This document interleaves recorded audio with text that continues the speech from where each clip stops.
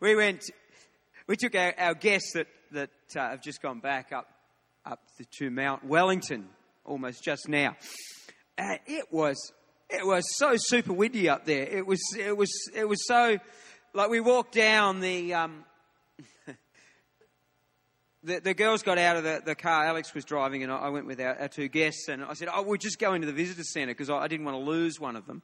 And it was that windy, probably 100 kilometre-hour winds, I reckon. It was full on. Anyway, they said, no, we'll go down. We want to be part of this. Anyway, they were down there, and like there's pictures of just hair all over people's faces, and Karen's trying to do sort of like an Instagram post. Oh yeah.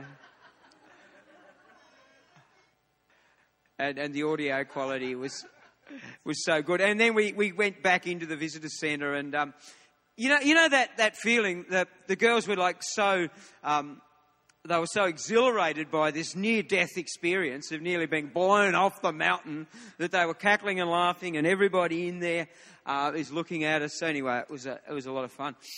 It's one of those things, how sometimes, and we were just talking about that as we came down off the mountain, and we were sort of bringing them back, and if we were sensible, we would have just dropped them back and gone straight there because it's made us short for time. But that those times where you just sort of, you do the extra thing, and then years later it's like, remember that time we went out to Mount Wellington and nearly got blown off? Or remember that time we all got together, and we went to that place? Or remember that time, it wasn't easy, but we did it. And I think, we're in a season in many ways, and I'm going to talk out of Nehemiah chapter 4 tonight, and I'm going to talk about what goes on when opposition comes. But I think sometimes as kingdom people, we've got to have more of those remember that time. Remember that time where we actually went just a little bit further. Remember that time that we were all tired, but we gathered together. Remember that time when we were worn out, but we still prayed. Remember that time when we pulled some people back and we had a whole lot of fun and we celebrated, that we've got good friends and we love Jesus. Remember that time. And I think so often one of the biggest ploys of our enemy in this day and age is to get us all consumed with the mundane. Get your life so full up with boring stuff that's sort of important that you don't do anything interesting, and you never have any of those remember that time type of moments. And even the important stuff then becomes boring because you're so caught in the mundane of the treadmill. Life was never meant to be a treadmill, and certainly the Christian life was never meant to be a treadmill. It was meant to be fun. It was meant to be exhilarating. It was meant to be exciting. It's hard work. It has pain. It has hard years and hard seasons and all that stuff. But let's not live a boring brand of Christianity. Let's not live a one that, the enemy is so proud when we don't have those let's remember that time moments in our life. And God smiles on us, and He wants us to engage in that sort of thing. And as we're into a season of, hard work in this church in so many ways, and before I really do get into what I want to say, Lizzie, can you come up? Well, I want to pray for Lizzie right now. And Lizzie she hasn't done much this year. But we've had a pretty busy start to the year, haven't we, Lizzie? We're more than halfway through, but we've had all sorts of things going on. We're in transition as far as our main building here goes. Lizzie's just finished church together, and then she's just managed She Conference and all sorts of other things that have gone on. Even tonight, Leonie's the coordinator for this service, and she's off in the UK, so guess who's here? Lizzie. So, I just want to pray for you, Lizzie, in a season where you've been really, really busy. You've worked really, really hard, and just reach out your hands. I want to pray for refreshing for Lizzie in this season. And, for you, and this is a prophetic word, that the next season of your life is not, in no way, it's going to be a treadmill. There are going to be these moments, some of those remember when moments where God opens some doors and it's like, wow, look what he showed me and look what happened. And there are going to be memories, there are going to be things that are actually going to be defining in this next season ahead for you. And Lord, we thank you for Lizzie. We just pray right now that you would just fill her and refresh her in your name. We thank you for her. We thank you for her heart to serve. And I pray in the busyness, and sometimes there's, fatigue is part of our world, that wouldn't rest on her. That would fall off her. That you would refresh her, that she would find space, she would find margin in her life. But also just, keep her heart pure and soft before you, and bring blessing and refreshing and prosperity to her world in days ahead. Bring a great wisdom and compassion as she leads. In Jesus' name. Amen. Amen. Amen. So, Nehemiah chapter 4, and it starts off, it says, Sanballat was very angry when he learned that we were rebuilding the wall. He flew into a rage and he mocked the Jews, saying in front of his friends and all the Samaritan army officers, "What does this bunch of poor, feeble Jews think they are doing? Do they think that they can rebuild a wall in a single day just by offering sacrifices? Do they actually think that they can make something of stones from a rubbish heap and charred ones at that?" I want to stop there and I'll go on. Do they think that they can actually make something from stones from a rubbish heap and charred ones at that? Have you ever felt at times in a season like when you look at what's going on in your world and where you've got to, and you look at your life or you look at certain things and you think, man, it's a bit charred and burnt. And I had a dream and there it is, a pile of stones. There it is, and it's a rubbish heap. Before I was doing what I do now as a pastor, I had an auto electrical business. And in the last season of that business, one of the things that we did is we built a new workshop and showroom and so forth out at Brighton. And when God called us into ministry, our answer to whether we would respond to that and sort of do that in a full-time basis was, if I can sell my business, I'll do that. And I rang the only person in town that I thought would be interested in it, and the short version is that we very quickly actually came to an agreement and sold the business. And he ended up buying the property that we had and so forth. So it meant that we were able to go into this season. Anyway, we'd built a really great little facility out there. We had quite a nice modern sort of showroom that was fairly close to the access road where it was. And when we sold it, this whole building would have only been 4 years old. And the new owner decided that he'd want to put a big car wash in on the front part of the property and then build another workshop down the back. So this fairly new building that myself and my partner at the time, not life's partner, but a partner in business, had, we'd got up early in the morning and late at night and built this thing, while we were doing our normal businesses and, crazy stuff and managed to get it done. And anyway, one Christmas, just before Christmas, Alex and I were driving up north to do some ministry up there, and I looked over, and this workshop that we'd done all this work on, it was gone. And probably the irony of it was, I'd seen it was all loaded on trucks, and there was about one truckload of rubble that had still been left that obviously they'd knocked off and hadn't had time to load into a truck and cart away. And I thought, there is all my work. All that's left is just a few stones on the ground.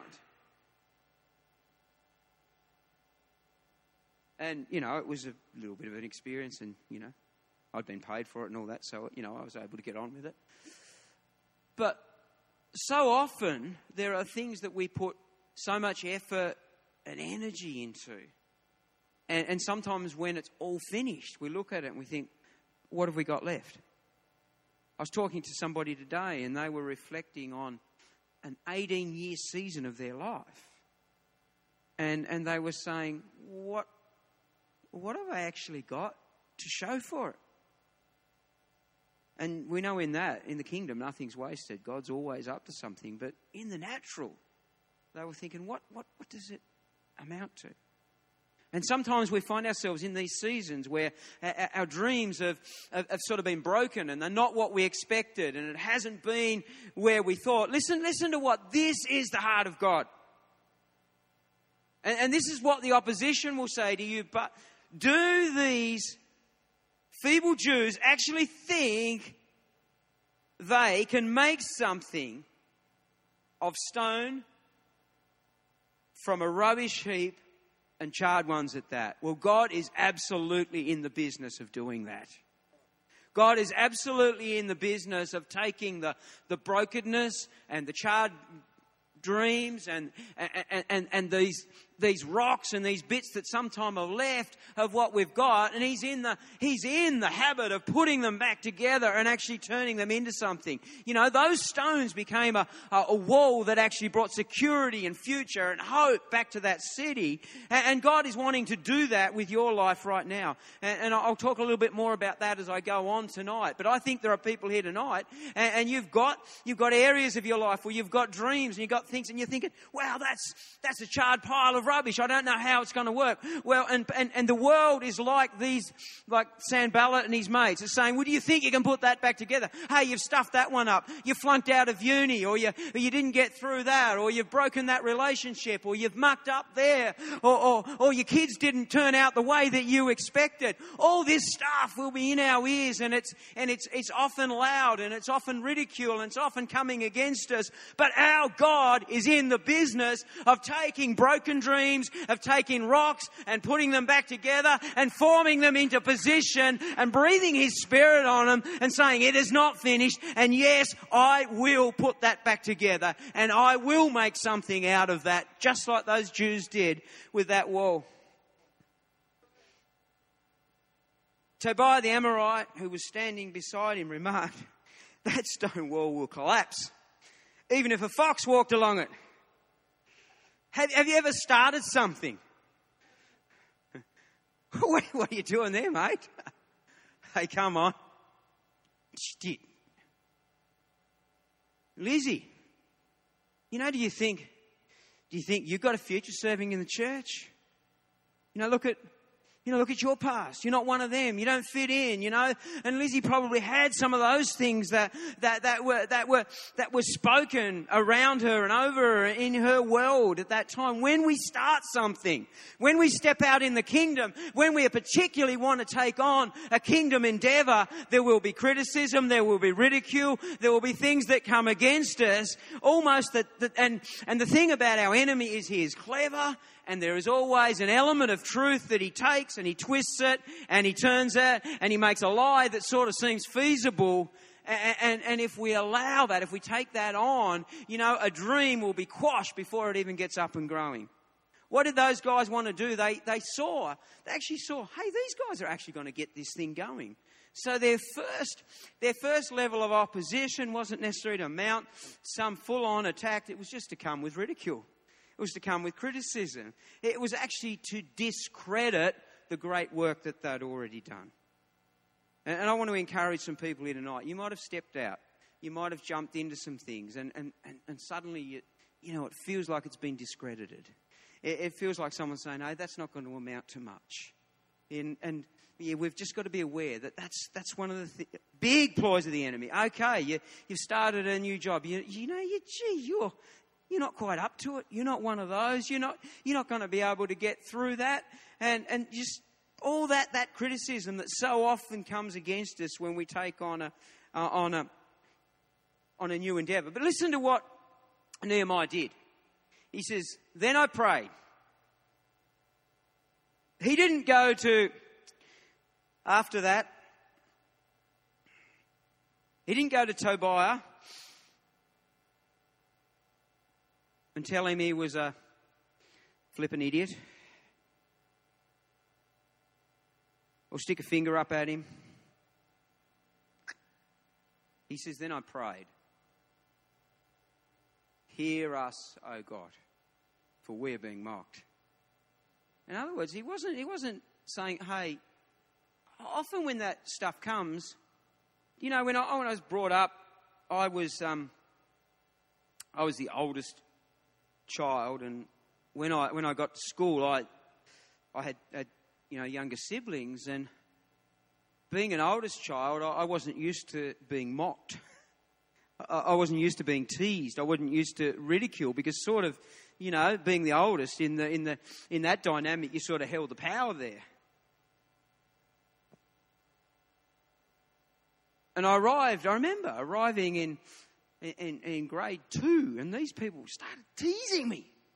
I mean, what was wrong with them? I hadn't struck that before.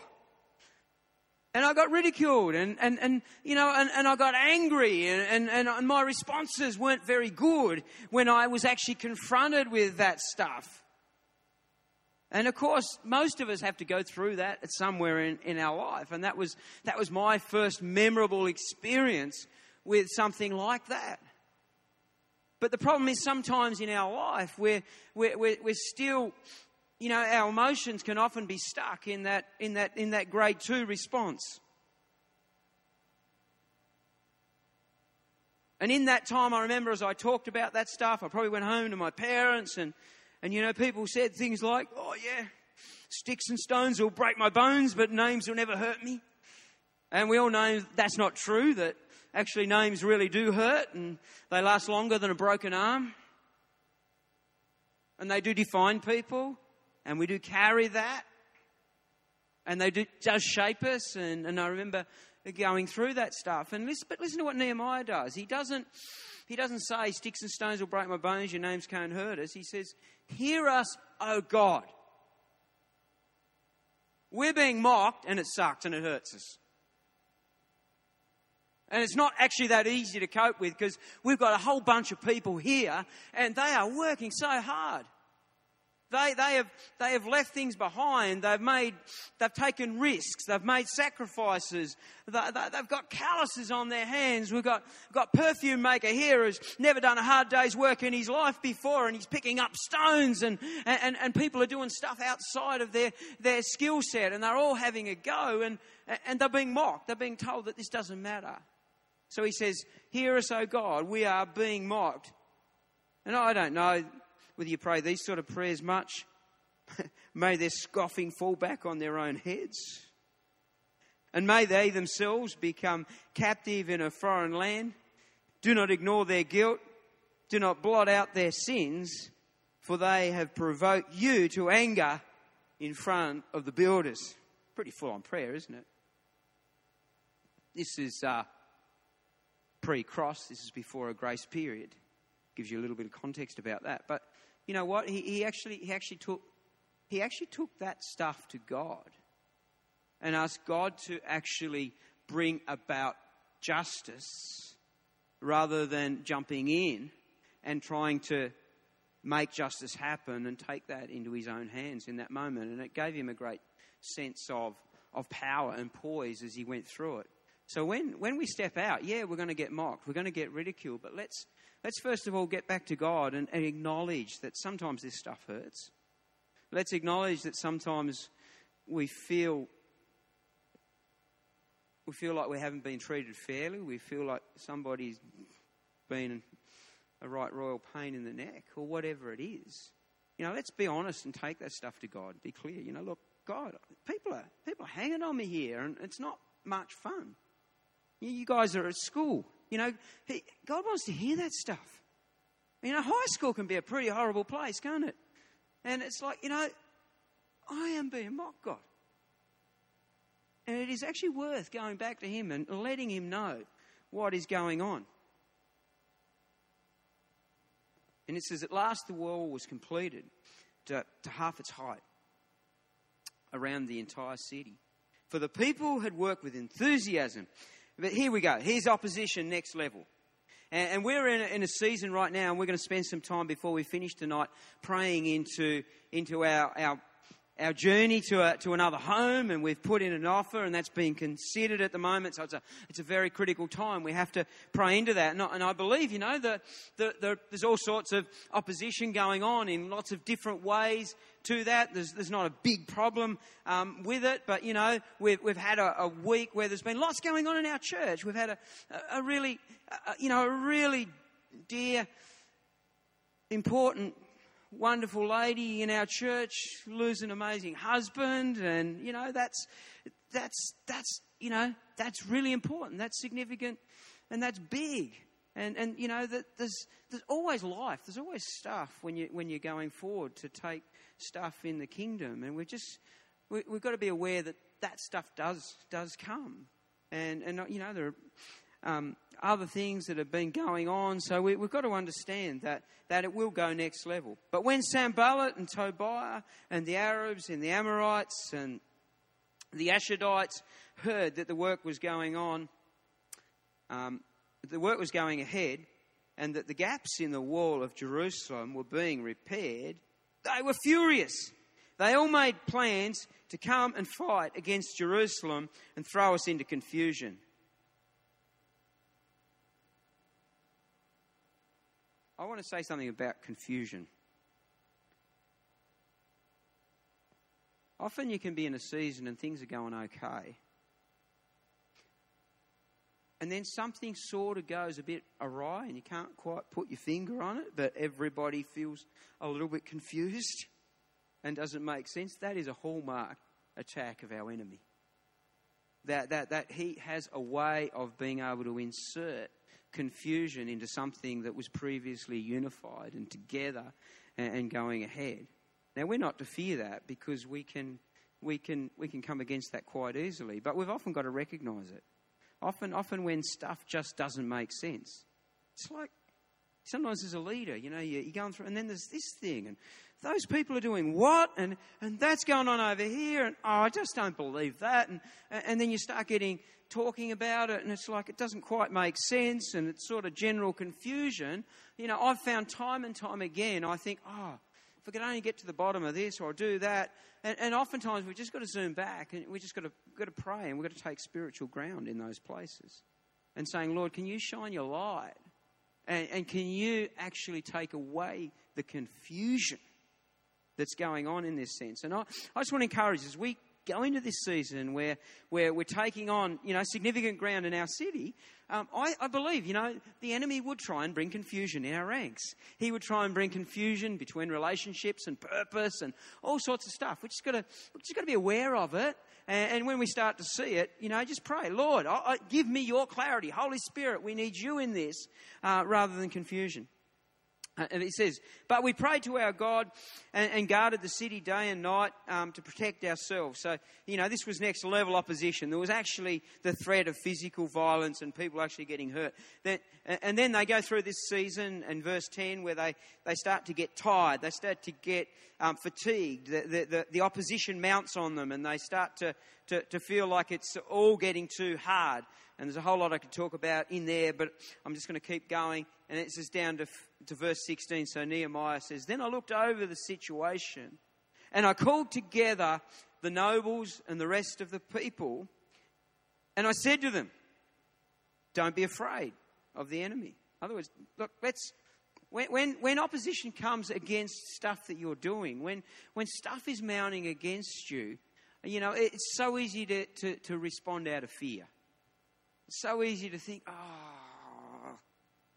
and recoil, and it's like almost make rash decisions out of fear. Well, Nehemiah's first thing is don't fear. He says, don't fear.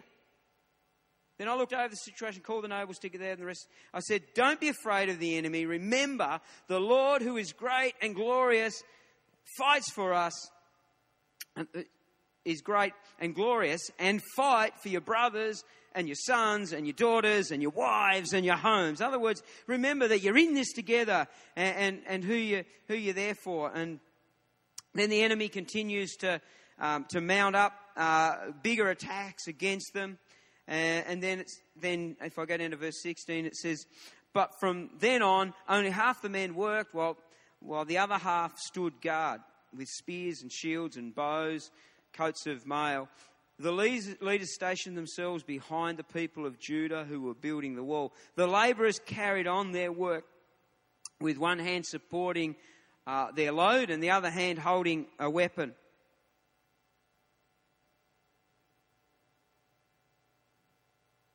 All the builders had a sword belted to their side. The trumpeter stayed with me to sound the alarm. Then I explained to the nobles and the officials and all the people, the work is very spread out and we are widely separated from each other along the wall. When you hear the blast of the trumpet, rush to wherever it is sounding, then our God will fight for us." So these guys they're all spread out. They're battling away. They're doing the work. They've actually had to almost work at half pace because they've got, a shovel or a hammer or whatever in one hand, and they're lugging a weapon around with the other, and they've got sort of one eye on their job and another eye on who might be coming against them. So even in that, there's distraction. And fatigue is getting high, and there are people that are obviously getting vulnerable in that, and these guys that would want to come against them are going to look for the most vulnerable place to bring their attack. And he says, we're spread out. But he says, if you come under attack, we're going to sound the trumpet, and we're all going to get alongside, and we're going to stand together, and we're going to fight, and we're going to protect those that are under attack. And I think I want to encourage us that we've got to say that we are going to. You don't leave when somebody's under attack. Let's not hang them out to dry. And no one ever deliberately wants to do that. But the fact is that they had the trumpet sound so that when somebody was under attack, when somebody was up against it, when it was coming against them, everybody could get there. They could rush to where they were, and they could bring protection, and they could help them in that attack, in that hard time. I just think it's really important that we've got to respond to the call, and we've got to come alongside others, and we've got to remember that God will fight our battles. But the important thing is, first of all, let's hear the call, and let's come alongside. Hear the call, come alongside. Hear the call, come alongside. Two things about that. Number one, if no one knows you're in trouble, they can't come alongside. And one of the biggest rubbishy things about our Christian walk is we think we've got to have it all together. We think we've got to have it right. And we go through all sorts of stuff because we don't want to say, we need help, that we need somebody alongside. Let's never be too proud to sound the trumpet. Let's never be too proud to blow the trumpet. Let's never be too proud to pick up the phone and to call somebody and say, hey, I need somebody alongside. We're under attack here. We've got it going on. And then when we hear the trumpet, let's gather round. Let's gather round. It was so heartening to see this morning as we met together, and as Moria was just right there in the second row, and just to see as we prayed for Moria and her family, and so many people that just in that moment, that display of coming alongside and standing together, and that was amazing. But let's take, in this case and other things that come up, let's take that picture and let's be in 3 months, 6 months, even 12 months in a situation like that where grief is an incredible journey. Let's make sure we are still alongside. As people go through stuff, let's be alongside. When we hear that trumpet sound, say, we're going to be there, we're going to be together. And the reason I say this is this stuff is important at any time. But I think particularly as we're going into a season where some of the stakes are higher with what we're doing. And, we have an enemy who wouldn't want us to succeed. And we have a God who is going to make sure we succeed. But, stuff can go on. There can be stuff that's going on. And it's just really important that we come and we stand together and we come alongside. And we're going to pray in a minute. And I want us to pray into the building.